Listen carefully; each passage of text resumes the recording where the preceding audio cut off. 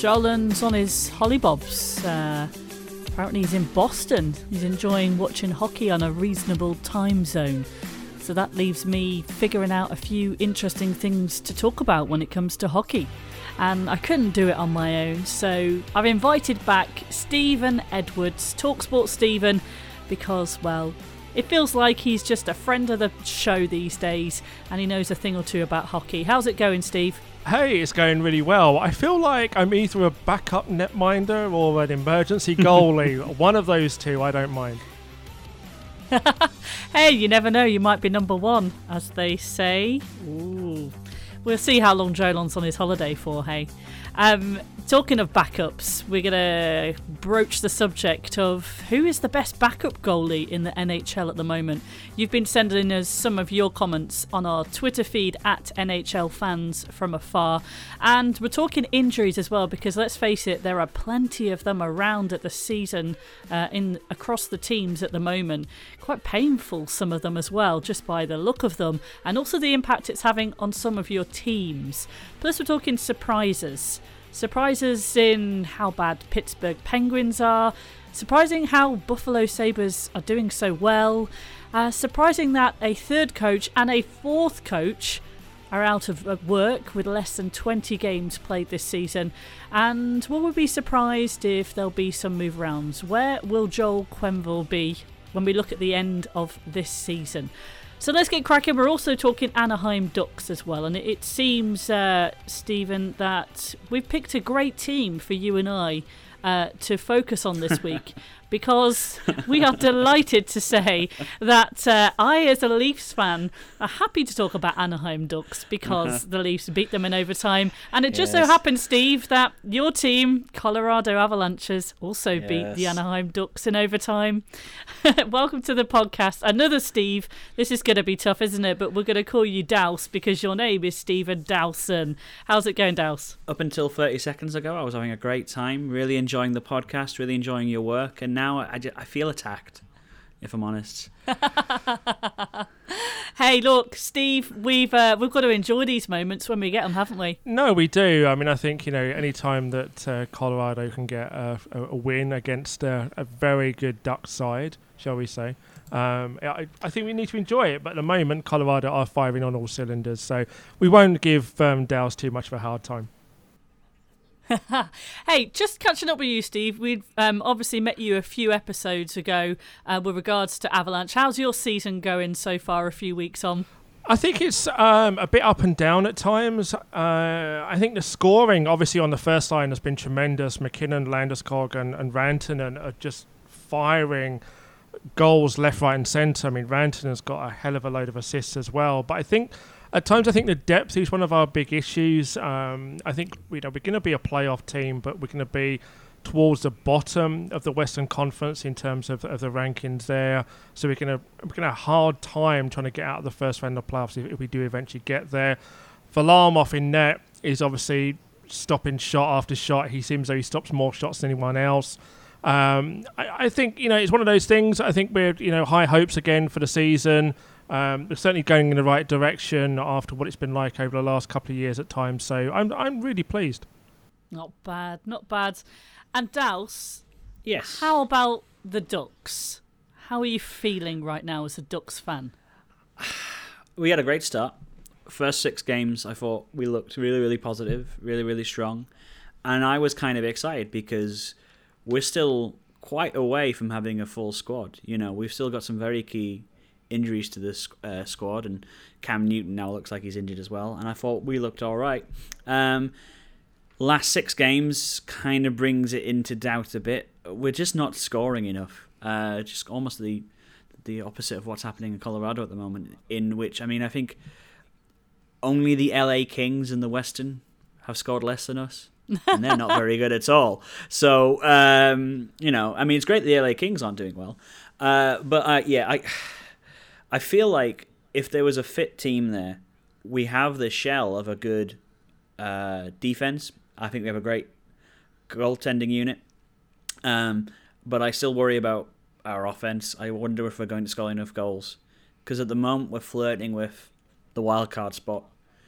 And I still think, there's people already blogging saying, who should we trade away if we're not going to make it this year? And we're one of those teams who always just tends to make it, sometimes to our detriment, in terms of draft picks. But I'm hopeful. There you go. I'll say I'm hopeful. Yeah, I've written down next to Ducks here, injury, inconsistencies, and you're being outshot by teams that you're playing. But hey, Yeah. I don't think you're alone in those three categories at the moment. There are plenty of other teams struggling with similar problems, aren't they? Tell us about your journey into how you became a fan in the first place. Okay, well, short story goes like this. I played American football for a lot of my young life through my dad. He was a big American football fan. And when I went to university, I met with Jonathan Fernley, who has been a guest on this podcast. He's a Jets fan, yeah. Yes, well, he's a Thrashers fan, who then evolved into a Jets fan when they moved. So he's known misery for a very, very long time. And so when me and him worked together in Middlesbrough, he said, "You like American sports, come and see a hockey game." So I went to a couple of hockey games and I went, "This sport's amazing." And I started following the NHL. You do what you do. You download the NHL game. And I always thought I'd be a Dallas Stars fan. I thought, well, I'm a Dallas Cowboys fan. Therefore, logic dictates I should be a Stars fan. And I think I did half a season on NHL. I think it was NHL 04. I had to pick up a cheap old version. NHL 04. Got halfway through it. And then I saw the Anaheim Ducks. And my brain immediately went, oh no, I'm a Duck. I must be, because they're amazing. And I don't know why. It wasn't even, it was the modern Ducks I fell in love with, the black and the gold, rather than the purple, white, and teal monstrosities they wore for most of the 90s, early 90s. No, I love that stuff. It's a dreadful jersey. It really is. There's a lot of kind of people who kind of have a real soft spot for it. And I like the way we as an organization add a little bit to it. Every so often we come back to the old logo. I thought the old logo was fantastic. But our colour scheme was just all sorts of interesting and not in a good way. See, it's the logo that I loved. Because I remember back when I was at uni, I used to watch Kevin Smith films, who did things like Yes. Chasing Amy, Clark's, Dogma. Yeah. And I remember in Dogma they had the triplets, didn't they, who used to be Yes, they hanging out did. in the parking lot. And I'm sure that one of them wore an old Mighty Ducks of Anaheim jersey at some point. And that was, for me, the first time I'd ever seen that logo. And I thought, man, that's cool. I'm loving that. I remember seeing that they were an NHL team, and then my brain had this horrible kind of flashback to me playing NHL 98, going, oh wait, they're that team from the movies. They're an actual team. I thought it was a joke. But still going, but I love the way they played. And then I think I became a Ducks fan at the right time because, I started becoming a fan just after they won the Stanley Cup. Like the year after they won the Stanley Cup is when I started following them, and we had players like Teemu Selanne, who just who really can grip you and drag you into the game and tell you this is what hockey's all about, that speed and that skill, and then we had players like Ryan Getzlaf, still do, and Corey Perry, and you're thinking it was very easy to fall in love with them. Do you know what I mean? At that time. You obviously got Cup in 2006-07 season. Yep. And actually, there are so many people connected to your organisation that are still there, even now. Is that a good thing or a bad thing? It's the only thing that kind of worries me about the future of the Ducks is we do have some aging players on there. We still have Getzlaf, we still have Perry. I'd still have Teemu Selanne. That's how much I rate him. But they are still, as long as they're still doing a job, I think we're all right. But they're going to start being more susceptible to injuries. And I think that's my only worry going forward is, are we creating the talent behind them to replace them for when time inevitably hits them? But I think any organisation that has a Stanley Cup becomes a lot better prospect for players to go to. Yeah. You see, the culture of winning, I think, attracts people. You've obviously got the same head coach, Randy Carlyle, although obviously he had a bit of a time away from the Ducks. Ironically, there's so many connections between the Ducks and Leafs. It's unbelievable. Yes. He's in part 2, but is he forward-thinking enough for the Ducks, or would you rather have a fresh-faced, person behind the bench to take you through a new era? You see, I'm more of I worry more about, is our general manager thinking forwardly enough? I think coaches can adapt quite well, but I would always be worried as a hockey club as to what my general manager's doing. What's he signing? In which direction he's taking it? And that's why I'm moderately hopeful as a Ducks fan this season, because I always feel we always get the best out of trades.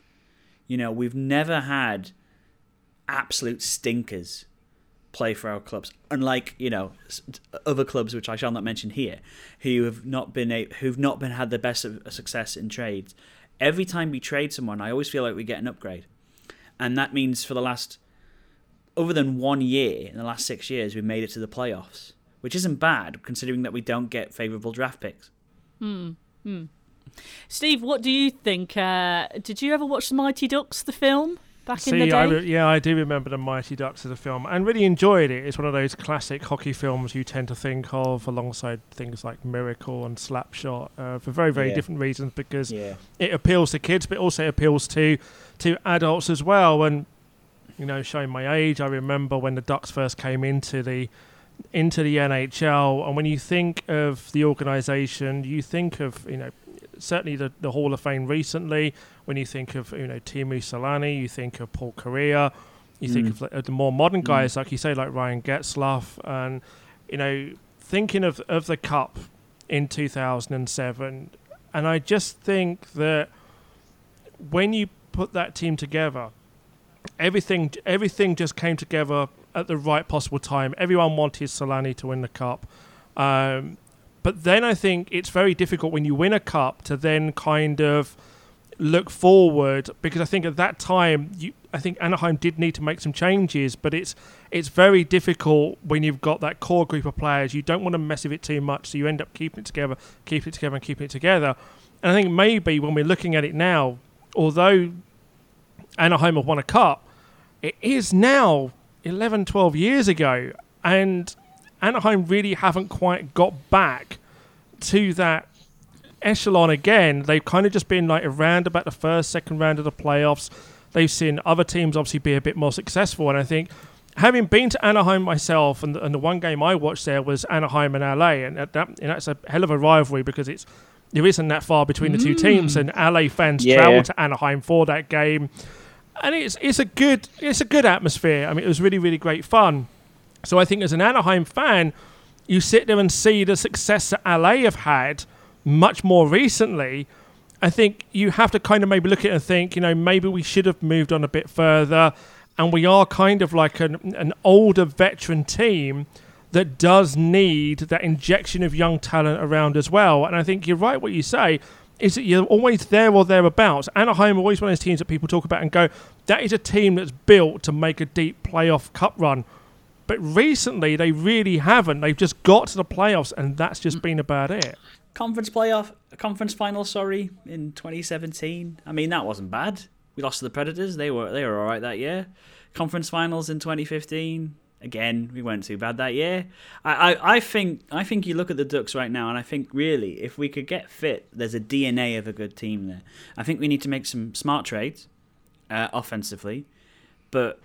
I mean, the other reason I'm really hopeful is, we've always done well with netminders, have the Ducks. We've never had any shockers, especially in the last 10 years. And because I rated Hiller, and I think Gibson's probably the best netminder in the NHL right now. You haven't got a lot of cap space, have you? No, that's the problem when you spend $8 million on Ryan Getzlaf and $8 million on Perry and all the rest of it. Yeah, so we do have to be smart, but. You can attract that younger talent if you're a team that regularly makes the playoffs, and I always think that's one of the things. I know I do take the point that we've, especially last year when we lost 0-4 against the Sharks, that was a brief visit to the playoffs, but you attract more attention and players if they feel like they're going to a club that will be or thereabouts. Far easier than a club who's sitting bottom and has sat there for bottom for the last couple of years. Do you see what I mean? Carlisle, I think, is a good man-manager, which I think is why he keeps a lot of players, and I think that's why a lot of players stick with him. And depending on how you see coaching, you can see that as a good thing or a bad thing. I see it as a potentially good thing. And there's a reason why the organisation had him back. You know, he's won a cup with us, but also I think he suits us. You know, I think he suits the way we play because he's moulded that team in the first place. Yeah. I mean, I think for me, what I enjoy about the Anaheim Ducks story, and it was a pleasure to go back and read about the history of Ducks right from the start. I mean, any team that has been founded by Disney is surely a great start to the story anyway. And then the fact that, you know, your owners had to pay LA Kings what was it, $50 million to share Southern California is crazy. And just reading about the roster that you had in '94 was the lowest payroll of NHL, and in total it came to $7.9 million. I mean, it's like, what? The whole roster these days, it's crazy. If you have NHL Network, I almost demand you go back and watch one of the first Anaheim Ducks games at home, 3 or 4 games in. Watch them, watch the presentation, watch what they're trying to do, and be amazed they lasted a season. And because, I mean, they were doing, you know, I think they did everything wrong as a franchise right at the beginning, especially when you consider that they were set up at the same time with the Florida Panthers, who for me did everything right. You know, really nice jersey, really nice kit, started from the back, worked their way out, you know, had a good run early on. You know, Panthers was a good place to be.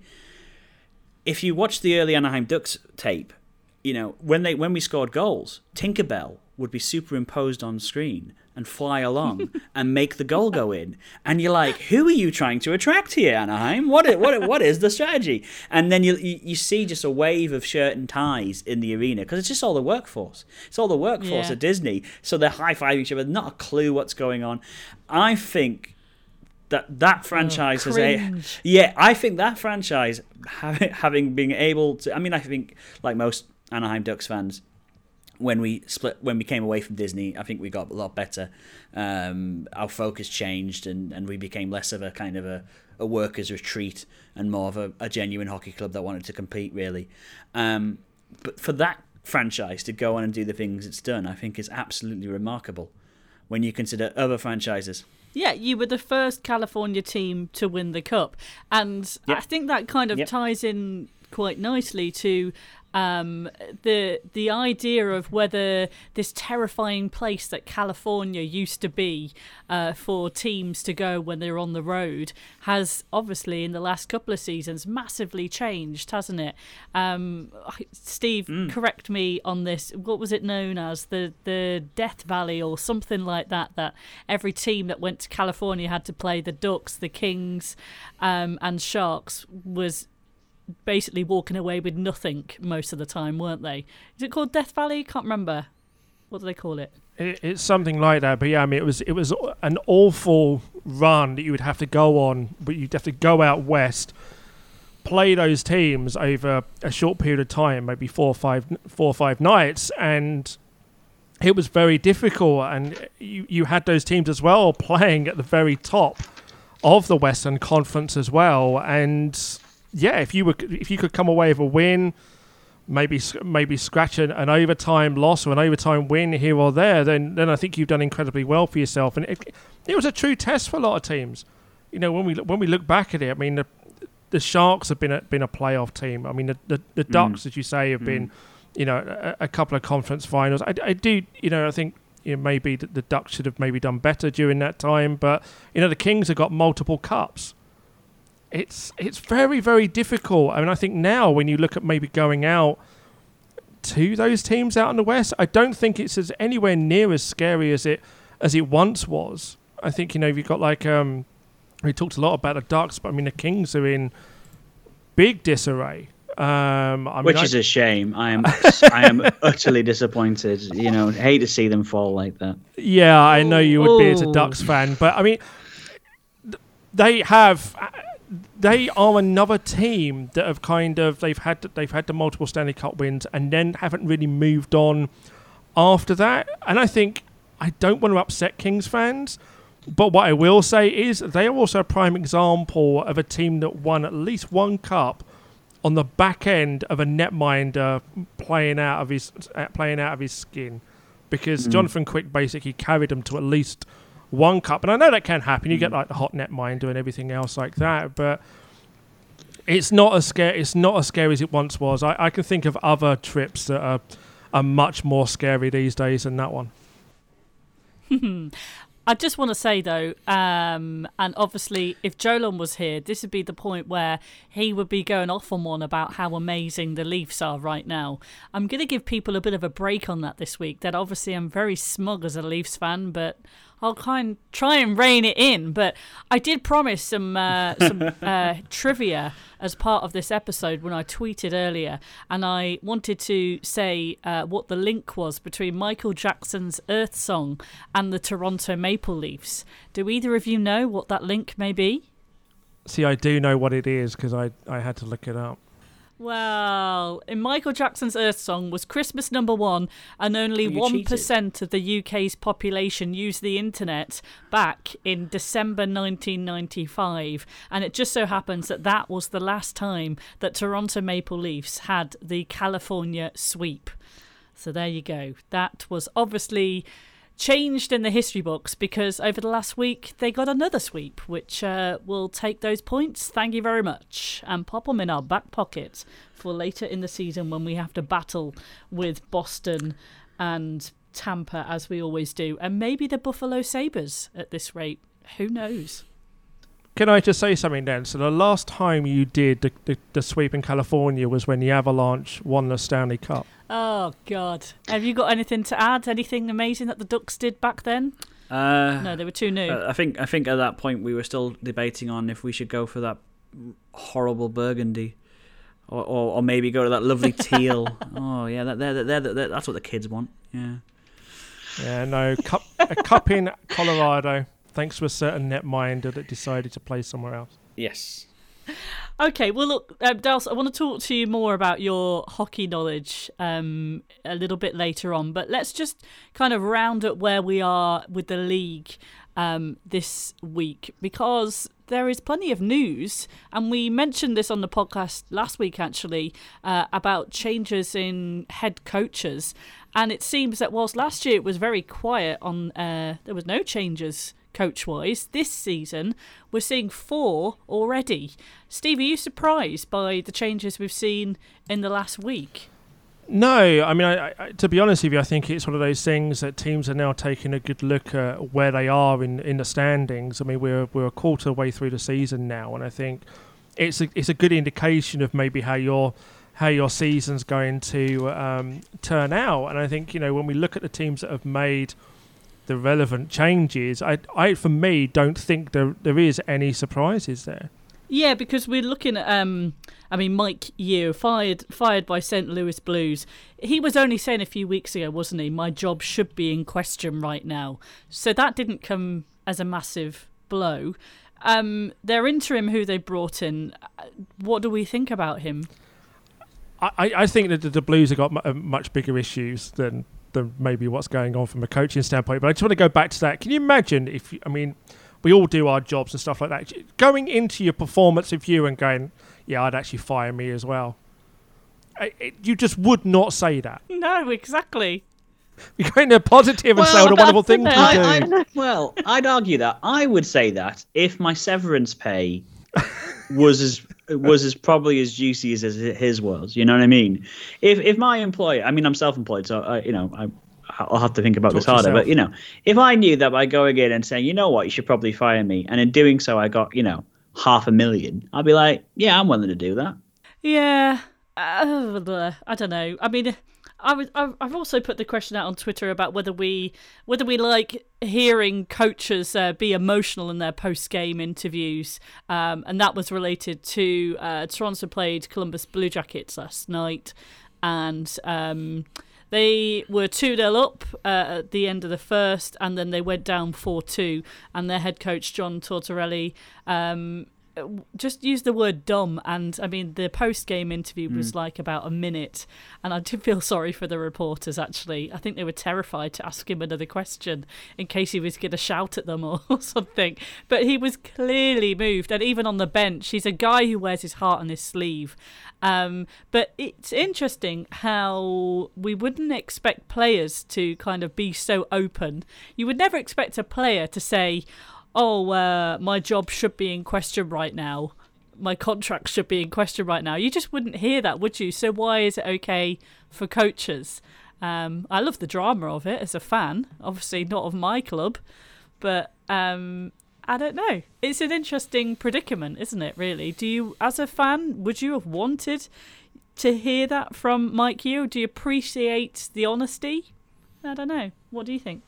I would not have wanted to hear that, because at the end of the day, I just want my coach to concentrate on making the team better. Even if the team isn't performing as well as it should do, if there's injuries, bad form, lack of confidence, whatever it is at the moment, I would want him to just concentrate on doing that. Brutal honesty in that situation, I don't think is a good thing.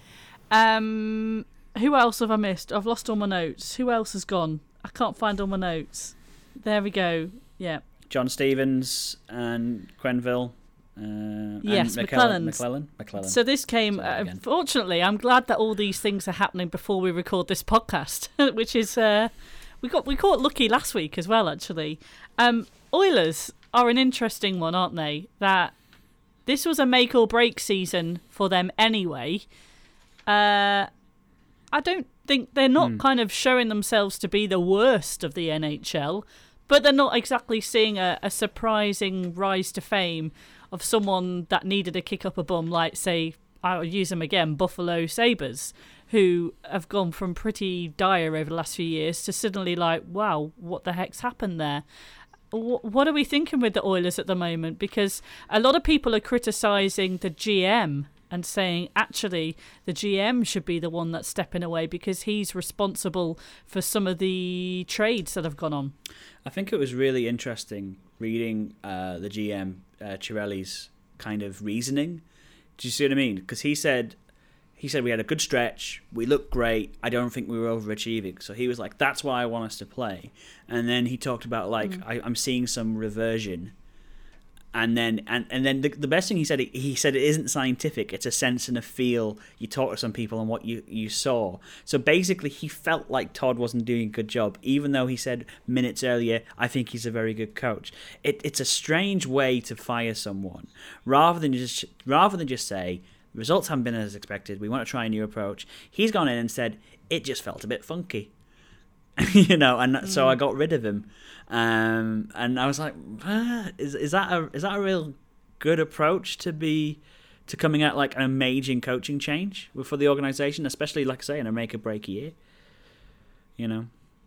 Yeah. What do you think, Steve? Are you surprised that, on that one?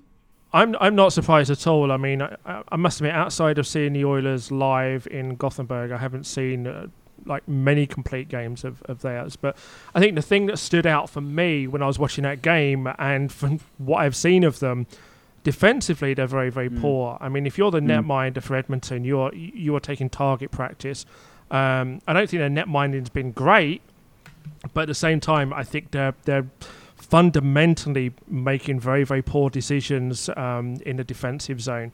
And I think I do agree as well, it's not just down to the coach. I think it is down to the GM as well, because I think we talked about it before when I was on the show, is the fact that McDavid could turn around in a few years and start really blaming this organisation for not putting the relevant talent around him. He really hasn't had a lot of talent, and I think he's going to be the sort of guy that could take a look at some point and think, you know what, this really isn't for me.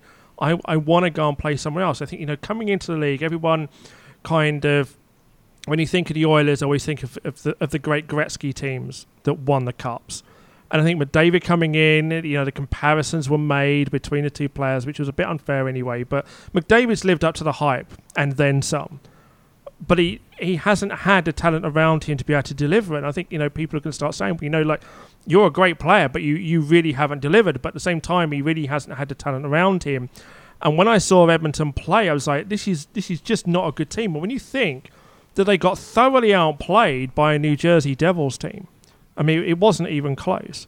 McDavid played well that game, and I think that's kind of like the story, is that McDavid plays well, but everyone else around him really doesn't play well. And I think that's when you kind of have to look at it and go, right, we need to take a different approach. We'll get a different coach in and see exactly how they go about things. And I think the coaching hire is a good one, and I think it'll be interesting to see how they do over the last 60-plus games.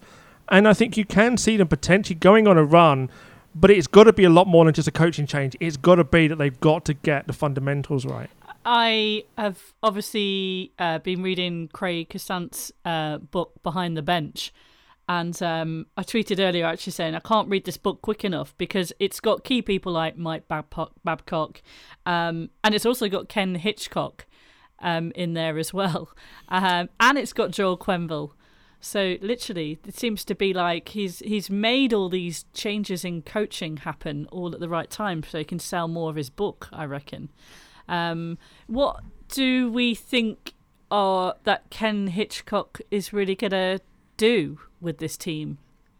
Is there much option for him to move things around? I mean, and it also seems like he'll be decided at the end of the season whether it's working out or not. It's not quite an interim position, but it's not quite he's our head coach now and that's that.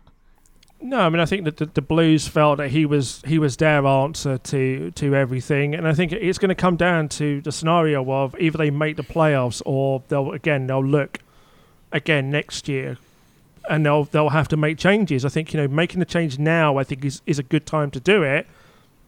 And obviously McLellan was on borrowed time, but I think anyone in that job is on borrowed time because I think they want success and they want it as soon as. But I think, again, as I said, it comes down to just a lot more than just who's behind the bench. It's got to be the players on the ice have got to perform, whether that be the defenseman, whether that be they've got to have a lot more attacking options other than just the likes of McDavid and Draisaitl, because otherwise they're just not going to score enough to make up for some of their defensive issues. I think also the danger for them at the moment is if McDavid continues to get frustrated, and I think you're absolutely right, he's going to get to the point where he's saying, I can only win with a team, I can't win by myself.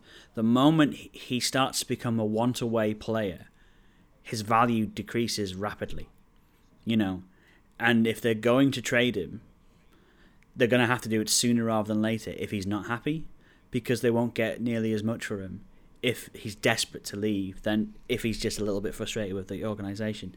I can definitely see why they're so worried about this being a make-or-break year. And I really think that the catalyst behind the firing of the coach was because they're so worried about losing McDavid. Who would be the GM, though, to trade McDavid? I know you say never because obviously Gretzky got traded and everything else. I was going to say, same organisation. Well, Yeah. The organisation's got previous. Yeah, but I would not want to be the GM that traded away the one of the great players that's played this game. Yeah, but absolutely. But if he becomes completely want-away and every club knows he doesn't want to play for Edmonton anymore, you're going to be able to pick him up at a significantly reduced trading cost than if Edmonton do it quickly. Absolutely. I can't see it happening either, but I think they are so worried about McDavid. That's why I agree with you. I think this coaching decision isn't the worst one in the world. I still think it's kind of knee-jerk. I still think you give the guy a bit of time, especially because they've got back to winning ways recently. Do you know what I mean? Especially because they've been finding some connections. It feels like McDavid is almost being a bit of an albatross on the organisation in some ways. I wonder who they've got on their schedule coming up. We'll have to have a quick scoot. I'll Google it now if my internet connection permits me to do so, and see who they've got coming up, because they need a cleaner run, don't they, in order to get back on things. Well, I mean, they're doing the California road trip, aren't they? I mean, and the thing is, they won't be looking forward to that too much. I mean, there's 2 good games against the Kings there, and there's the Ducks, and there's also the Golden Knights, so I think they'll look forward to that. But the San Jose Sharks aren't a bad team at all. And I think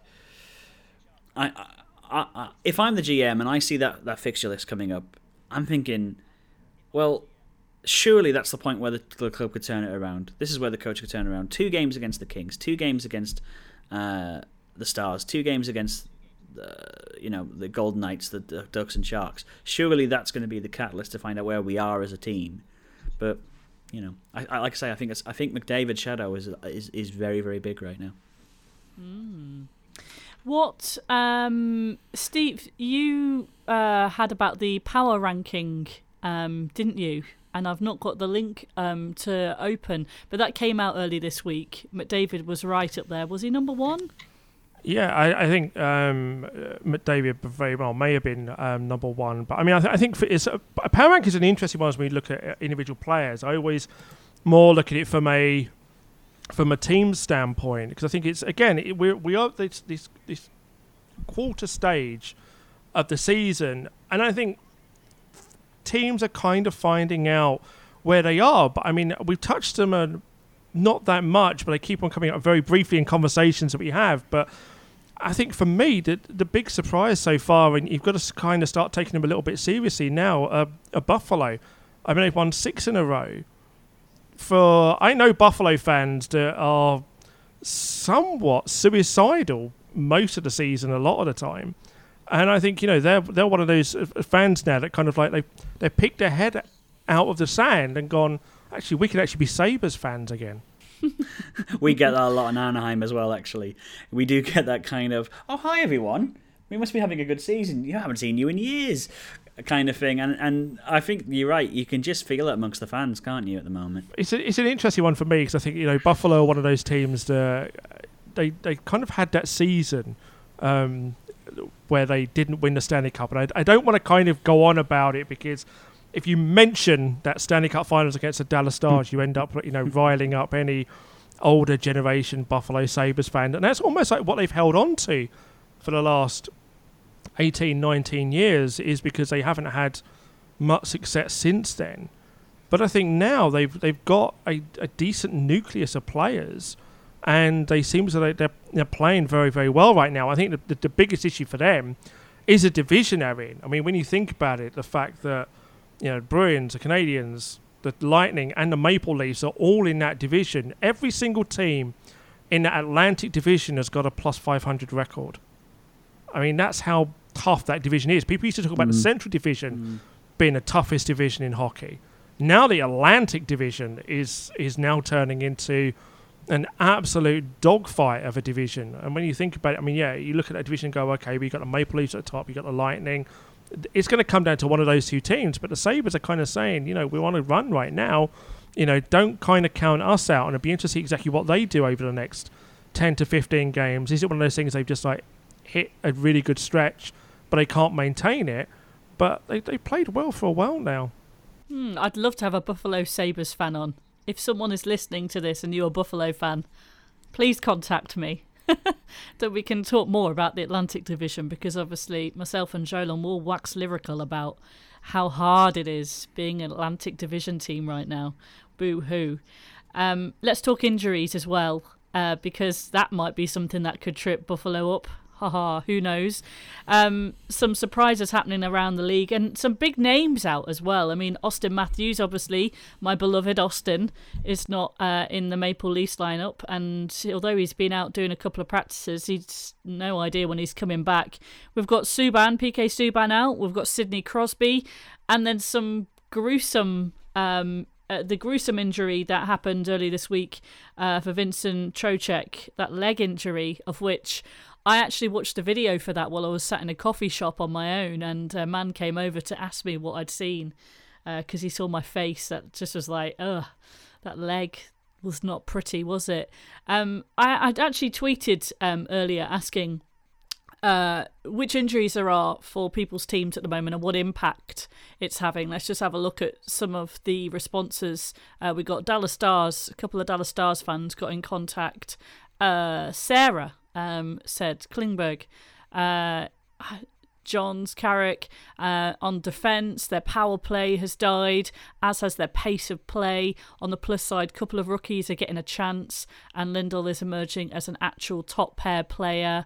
Who else has said here? Matt said he's impressed with Lindell since all the injuries on D. Losing Shaw was bad too, as he was starting to score, and now Bishop is out. Ben Bishop, their goalie, just got to hang in there until the injuries clear up. I mean, we know we're going to hit injuries. It's a nature of the beast, isn't it? In this sport, there are so many games. It's a busy, long season. Who are you thinking is the big impact for you? Ducks, I've got quite a few. You've got a couple of long injuries. Yeah, we're about a line down at the moment, and we've had that since the beginning of the season. And when you're thinking which team could be better if it's a long season, who could you get back? Well, no Patrick Eaves, no Corey Perry, no Cam Fowler, no Hampus Lindholm, and you're like, yeah, I've heard of them. They're all right, and they're expensive. Very as well, expensive. Aren't they? So you have to put them on injury reserve and all the rest of it. But yeah, it's difficult to replace that. And again, it's why perversely I have hope, because I think a team that has Corey Perry and Patrick Eaves back in the side and Fowler and Lindholm back in the side is probably scoring a bit more. It's probably conceding a bit less. And there's a lot of rookies trying to make it work right now in Anaheim.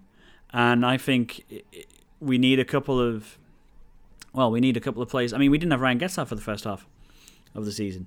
That's real talent you're missing out there. So my mate, actually it's Jonathan who says this, that the team that wins the league or the team that wins the playoffs always tends to be the team that keeps the healthiest. If you can keep healthy, you're probably going to win it all.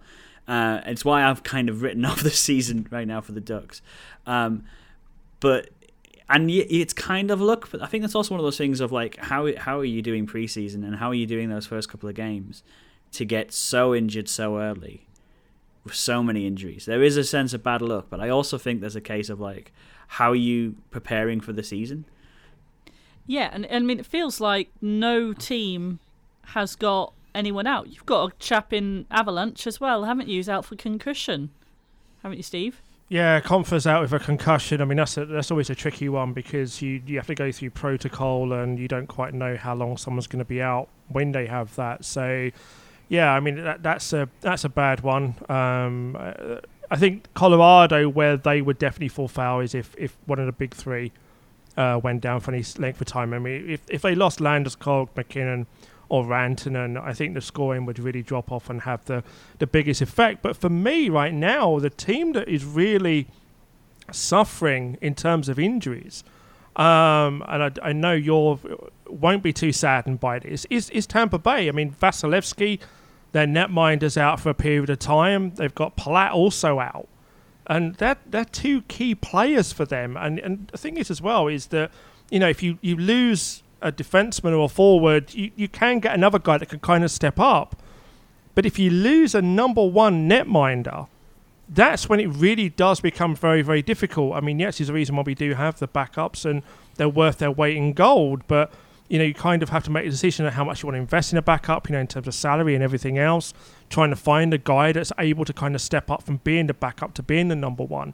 So I think Tampa's going to be very interesting, certainly. I think, Palat's due to be back within the next 3 to 4 weeks, from what I understand, but Vasilevsky is a fractured foot, so he could be out for 4-6 weeks or whatever at the very least. So they're two very key injuries right there at the top of that Atlantic division. Mind you, they're doing blooming well in the league, aren't they? I think Toronto are now top of the league. Oh, let me just check. Maybe I'm making up that now. I mean, it is Tuesday night, not Thursday by the time we release this, just to know. Oh, sorry, top of the Eastern Conference, but Tampa Bay Lightning are only 1 point underneath. Same games played. They're 14-6 one way, 15-6 and nothing. So, yeah, it's I don't know how long Vasilevsky's been out for, but can't be that bad right now. They won the other night as well, I think. So we'll see. It's about maintaining and keeping the consistency.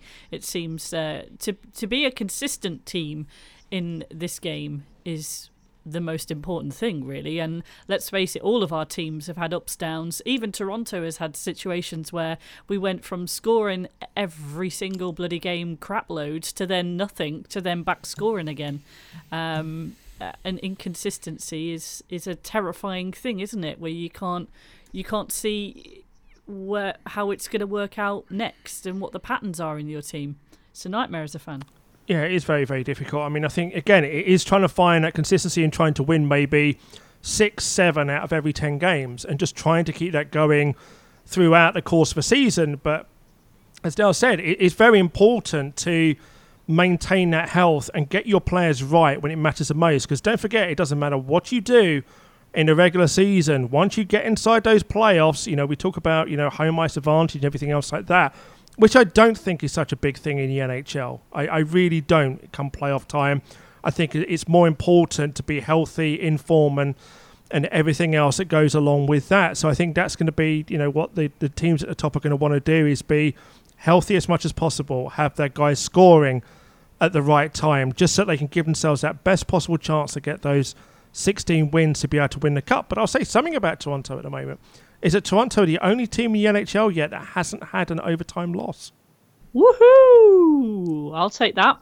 You will do for now, unless that overtime loss is Game 7 of the Stanley Cup Finals. Thanks for that. But you know what? On Friday last week, all but one of the games on Friday were not solved in 60 minutes.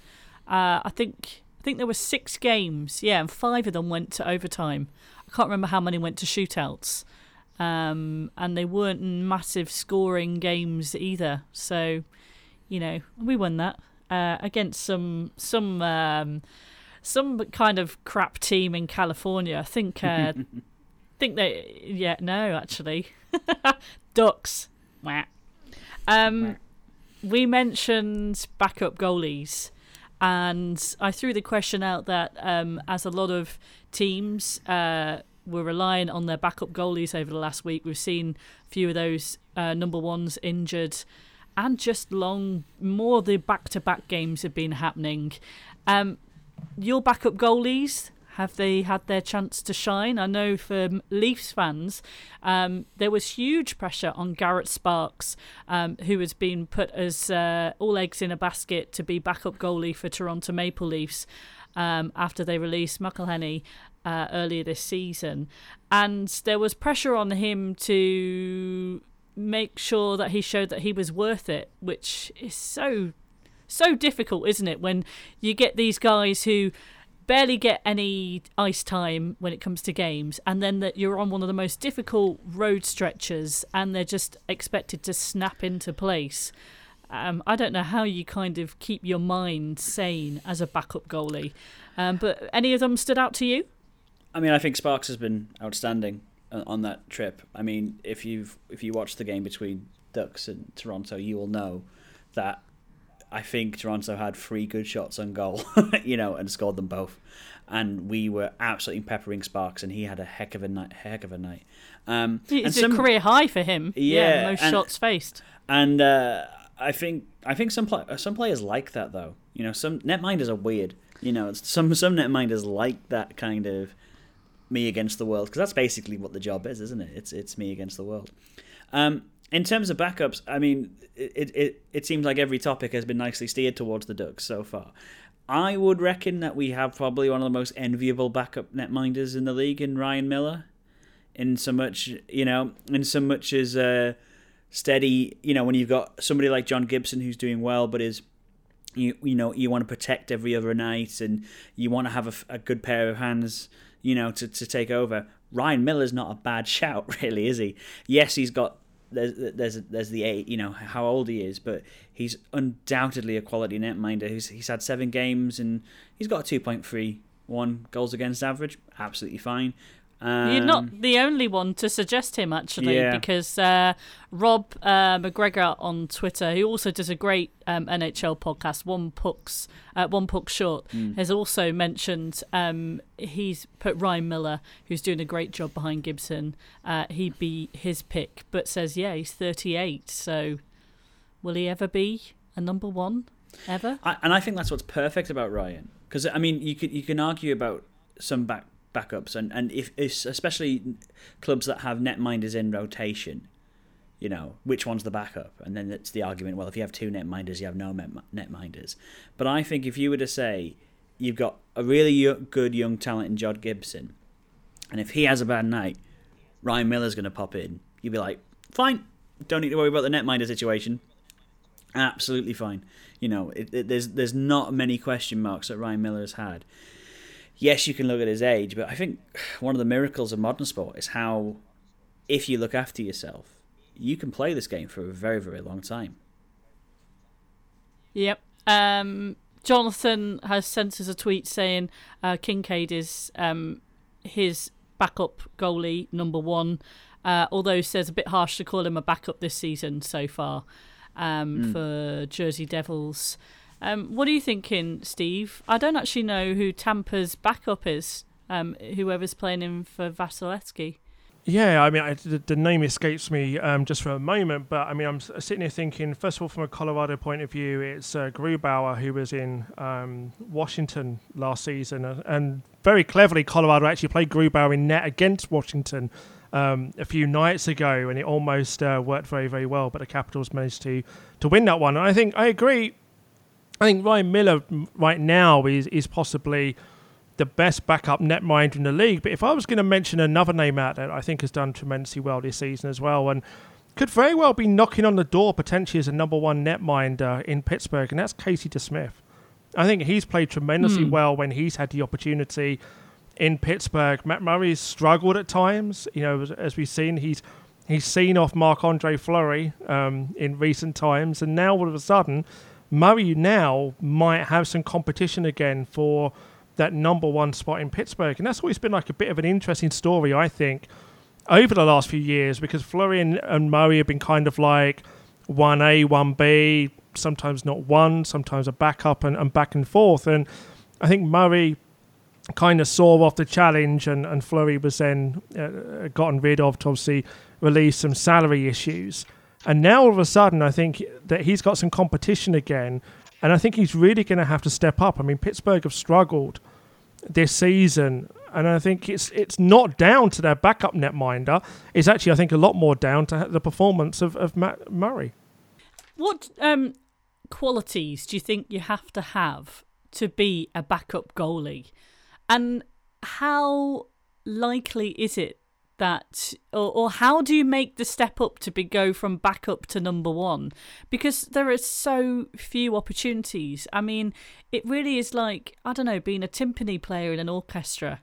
There's only one person that can do that job, and then there's a heck of a lot of noise all around you, and it's so important, such pressure. I'm not quite sure. I wonder what is on the job description. and obviously for so many teams, you build particularly your defence lines around who your goalie style as well. I mean, ideally, I guess you want a goalie that's taller than 6'5", which is how everyone seems to go these days. But I don't know. I mean, can you think of people who have, obviously there are, but I can't think of anyone off the top of my head where I've seen that progression from someone go from backup to number one, and it just kind of as if they're putting a comfortable pair of slippers on. Gibson kind of did that. He was in rotation for the Ducks for a while, and then basically slowly eked his way out into being number one. I think the only time a backup can ever truly become a number one is if they find themselves in rotation, and that's normally bad news for the hockey club because it means they don't know who the number one netminder is. I think what you're looking for a backup netminder in terms of job spec is patience and understanding that their times will come, but also the ability to understand why they're important to the club. It is a very, very difficult position to play backup netminder because you've got all that pressure and you also don't have it at all. And it means you've got to train just as hard as your number one. You've got to do all the things, but you don't get that chance to show how much you're improving and how much you're getting better. See, for me, I agree with the patience side of things. I mean, the one guy I can immediately think of that went from being a backup to a number one, but he had to go elsewhere to do it. And I think we only really saw him as a number one netminder at the time was Cam Talbot when he was a backup for the New York Rangers, and Lundqvist was out for an extended period of time. So Talbot then took over as a number one for New York. And then we really saw him then as a number one netminder, a guy that could carry the load on any given night. And then obviously he's now the number one in Edmonton. But I think when it comes down to backup netminders, you do have to be ready at any given moment. Because I think something that's become very, very commonplace in the last few years in the playoffs is the quick hook from the coach. A coach will literally, right at the start, if the netminder gives up a couple of quick goals, or he really doesn't like the way the team are playing at that particular moment, he'll take the netminder out. You don't see it as much in the regular season. And having watched a lot of playoff hockey over the last 25 years, dare I say, is it wasn't so prevalent back then, but it seems to be now that coaches will pull those netminders very, very quickly. And I think that's where it then really benefits you if you do have that experienced backup netminder. I think sometimes when you've got like a younger netminder that has to come into a playoff scenario and hasn't kind of seen it and done it, and I always talk about this in all sports, is the fact that to be successful in the playoffs, the number one thing for me is you've got to have experience. And it doesn't necessarily mean experience of winning, but experience of going through it, because it's something that's very, very different. The playoffs is like night and day difference to what it's like to go through the regular season. And I think, you take a look at Anaheim, I think they're very clever there to have a guy like Ryan Miller who's played in a lot of not only important games at NHL level, a lot of important games at international level. And so if the team needs to call on him, they know he's going to be ready for whatever reason, whether it be an injury, bad form, or anything else. And I think that's where if I was a general manager, and I'm certainly not one of those, but I would go and get myself an experienced netminder, because I just think that you know a lot more about what you're going to get. And I think when it comes to playoffs, even more so, rather than having that young guy. And I'm not saying that, that is the blueprint, because we've seen younger netminders go on a run and be able to perform at the highest level. But I think I would rather have the veteran presence there if it was me. And I think it's also another good thing as well to have in the locker room. And I think that's another thing that we kind of don't often talk about. But having that veteran locker room presence, not so much in the regular season, but again, come playoff time, I think is very important. I think that's why, again, when I was looking at our season, are we being ambitious? I think putting up a backup netminder as Ryan Miller is a sign of ambition, perversely enough, when you have somebody who's getting on a bit, because it's saying we're looking for experience down the stretch. We're looking for that netminding experience down the stretch if we need it. The only negative, and I can see why some clubs don't do it, I completely agree with you, Steve, but I think the reason why so many veteran netminders don't end up doing what Ryan's doing is because of how expensive they are.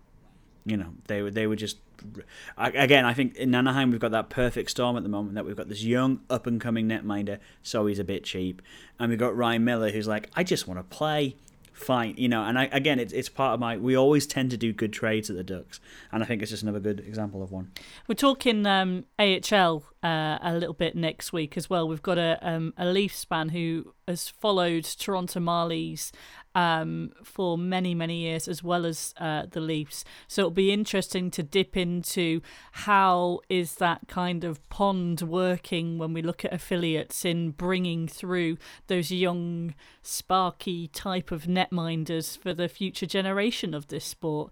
I just want to nod to something to do... Well, Carey Price I've written down here, actually, when it comes to goalies, because he came out a couple of weeks ago saying that he was really struggling, and we've been talking about having these very solid, experienced netminders, a guy who's been around for so many years and proven himself over and over, not always had the results that he wanted, but he obviously has kind of got his skates back on the ice and is just cracking on with things.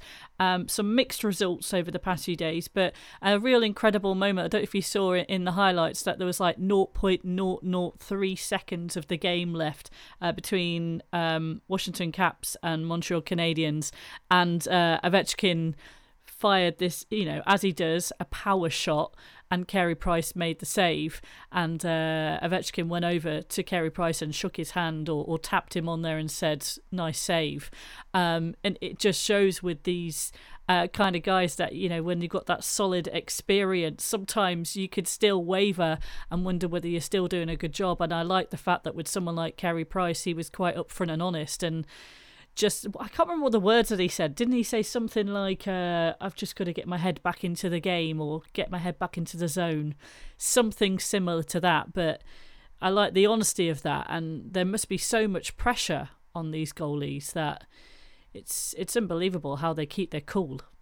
I think it'll be interesting, when we talk about Carey Price, because a lot of rumours flying around that Montreal may deal him at some point in the very near future. It kind of goes back to a conversation we had earlier on, in so much as that Edmonton dealt Wayne Gretzky. Could they then deal Connor McDavid?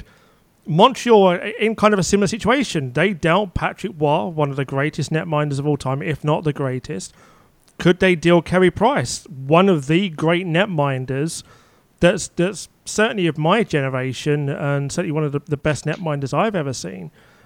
And would you be willing to do that? Again, you've got to look at, what would you bring in to follow that? Could you ultimately get the right kind of value? I think netminders is a very interesting one, because once you get a good netminder, I think you do want to kind of try and hold on to them. And, Carey Price has obviously struggled a bit. And I think, again, it is as he said, it's trying to get his head right again, because I think it's one of those positions, the harder you try, the more likely you are to kind of make mistakes. But netminders, from speaking to the ones I've spoken to, they thrive on games, big time pressure moments, whether it be, staring down a guy on a breakaway and trying to come up trumps and trying to outwit that player. And I think, for Carey Price, I'm sure he'll get on a run and we'll have completely forgotten about the fact that he did struggle for a while. Just talking about money and trades and move-arounds, Joel Quenneville, so obviously currently sat at home, still receiving a fairly hefty paycheck. He's the second most expensive coach in the NHL at the moment. I think he's got a season remaining at $6 million. Woo! Do we think he's going to end up somewhere else by the end of this season? That's the question a lot of people have been asking. Apparently, the rumours say that he wants to walk into a ready-made contender for the Cup. So therefore, he probably won't go to St. Louis Blues. But then whoever takes him on might have to pay some of his salary to the Blackhawks. So that's going to be pretty pricey. What are we thinking? I can see him not in another job until the start of next season. I to be perfectly honest with you, I think it would be wise for him to maybe take a step away from things for a while, because, coming out of a high-pressure situation... It doesn't matter, does it? You're getting paid anyway. Well, I can understand the thought process that people obviously want to be in work and doing something in terms of, that is their livelihood. They want to be back coaching in a great scenario, but I just don't seem to think that there is a ready-made position out there for him. And for me, again, I'm not a head coach by any means, but I would possibly take some time away and just, kind of relax for a while, and then go into maybe another situation in the summer to potentially try and build something somewhere else, when a lot more teams are going to be looking at coaches. That being said, we'll go another 10 games down the line, another team will take one look at it and go, their coach isn't the right person for the job, and they'll then go and offer him the job and be done with it. Because it's what I always say, sports head coaches, it's the one job in the world where you can be absolute rubbish in your last job, but there will be a team out there that will go, you know what, that's the guy that's going to solve all of our problems, and that's the guy that's going to lead us to the promised land. So it's a never say never scenario. You should just pop to the Caribbean, be sipping a mojito, and just taking all the voicemails. That's what I would be doing if I was earning that money. I'm not going to be stressing at all. Just contact my people. Let them sort it out. I think Esmir Presence kind of would worry lots of head coaches at the moment because they now know if they have a bad run of form, there's somebody who's just as good, if not better, than you waiting to take your job. Well, there you go. The other thing I was going to say, what were you doing when you were 21? I mean, were you ambitious? Were you achieving lots in life? Because I have to be honest, that I wasn't. I was the president of my students' union because I'm one of those types. Wow, that's actually quite good. Yeah. I was working behind a bar. Graduating with a Desmond Tutu, but I'll take that. As did I. Yeah. What were you doing, Steve? See, I was working for the company that made me redundant last year after 20 plus years. So, do you know, it's one of those things. I often look back at my life and I always think, in my 20s I didn't achieve as much as I wanted to, but I achieved more in my 30s certainly. So, I don't think I achieved much at the age of 21. Unless you're Patrick Laine and you happen to have knocked out 6 hat tricks before you're 21. Although I suppose all he really does is he plays a bit of ice hockey for like a few hours a week and then spends the rest of his time in his bedroom living at home with his mom playing video games. So maybe that's not all that bad. Maybe we were more productive. Who knows? I don't know. That sounds fun. Listen, before we finish up, guys, I just want to quickly catch up because you both do other podcasts which are brilliant, and if people are hockey fans and they need to know about them, Douse, just tell people about Hockey Hypothetical. Yeah, so me and Jonathan Fernley run Hockey Hypothetical. We do this podcast because we both work in the Elite League and we're therefore not allowed to talk about it. So we thought, what can we do to talk about hockey, which we love, in a way that we're not talking about the clubs that we love. And so Hockey Hypothetical is a podcast where people ask us silly hypothetical questions and we give them hypothetical answers. Last week's show had us going, what rule would we add to hockey? If we could add one rule, what would the rule be? And we also talked about if we could get rid of timeouts or add timeouts, how many would we add and why? It's genuinely very silly. I like the fact, and you're very brave doing this with a maths teacher as well, because it's awful. When you said something as silly as, if the goal was twice as big, and then Jonathan hit you straight away back with, well, actually, do you mean double the size? Because that would be, whatever he said, 4 times. There's very much, I love Jonathan to death, and there's very much where we get the questions sent into us, and the first thing I will do is I'll go, what's the really silly one? Because I've known Jonathan since we worked together at that students' union I was talking about. And he's always been that level of thought processing, always been that level of statistics, and it's what makes him a great commentator for me. And that's it. That example there is how mine and his relationship has always worked. I've always been a bit of I try and make a joke, whereas he works out a math problem. So, I mean, if you take this week's podcast, we discussed the value of timeouts, and that was the one that Jonathan took. And I took the one, how can we make overtime better? And I think the winner of how to make overtime better was when we went through it. I just love the idea of overtime is scrapped. We now will only do penalty shots, but the only people allowed to do the penalty shots are the netminders. How good would that be? It would last hours, but how good would it be?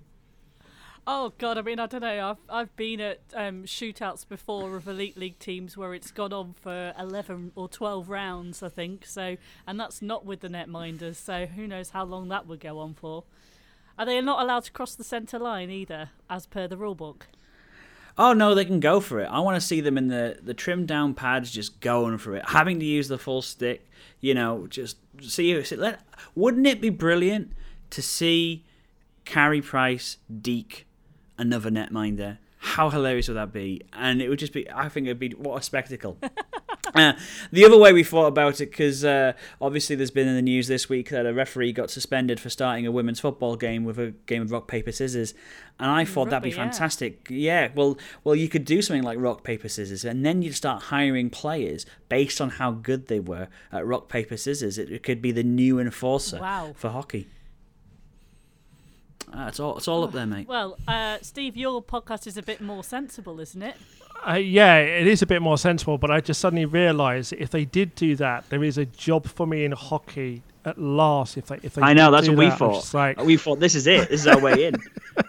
yeah, I could actually, make a living at doing this. But yeah, no, my hockey podcast, yes, is a little bit more sensible, shall we say? Well, I think it is anyway. But yeah, I do the Women's Hockey Digest where I speak to players from the NWHLPA in the United States Women's Hockey League out there. So we have players on all the time to be able to not only talk about hockey, but talk about their personal lives and anything else, and get the fans a chance to get to know them a bit more outside of hockey. And also alongside that, you'll probably catch me on one radio station or another talking hockey, or one other American sport, whether it be the NFL, the NBA, Major League Baseball.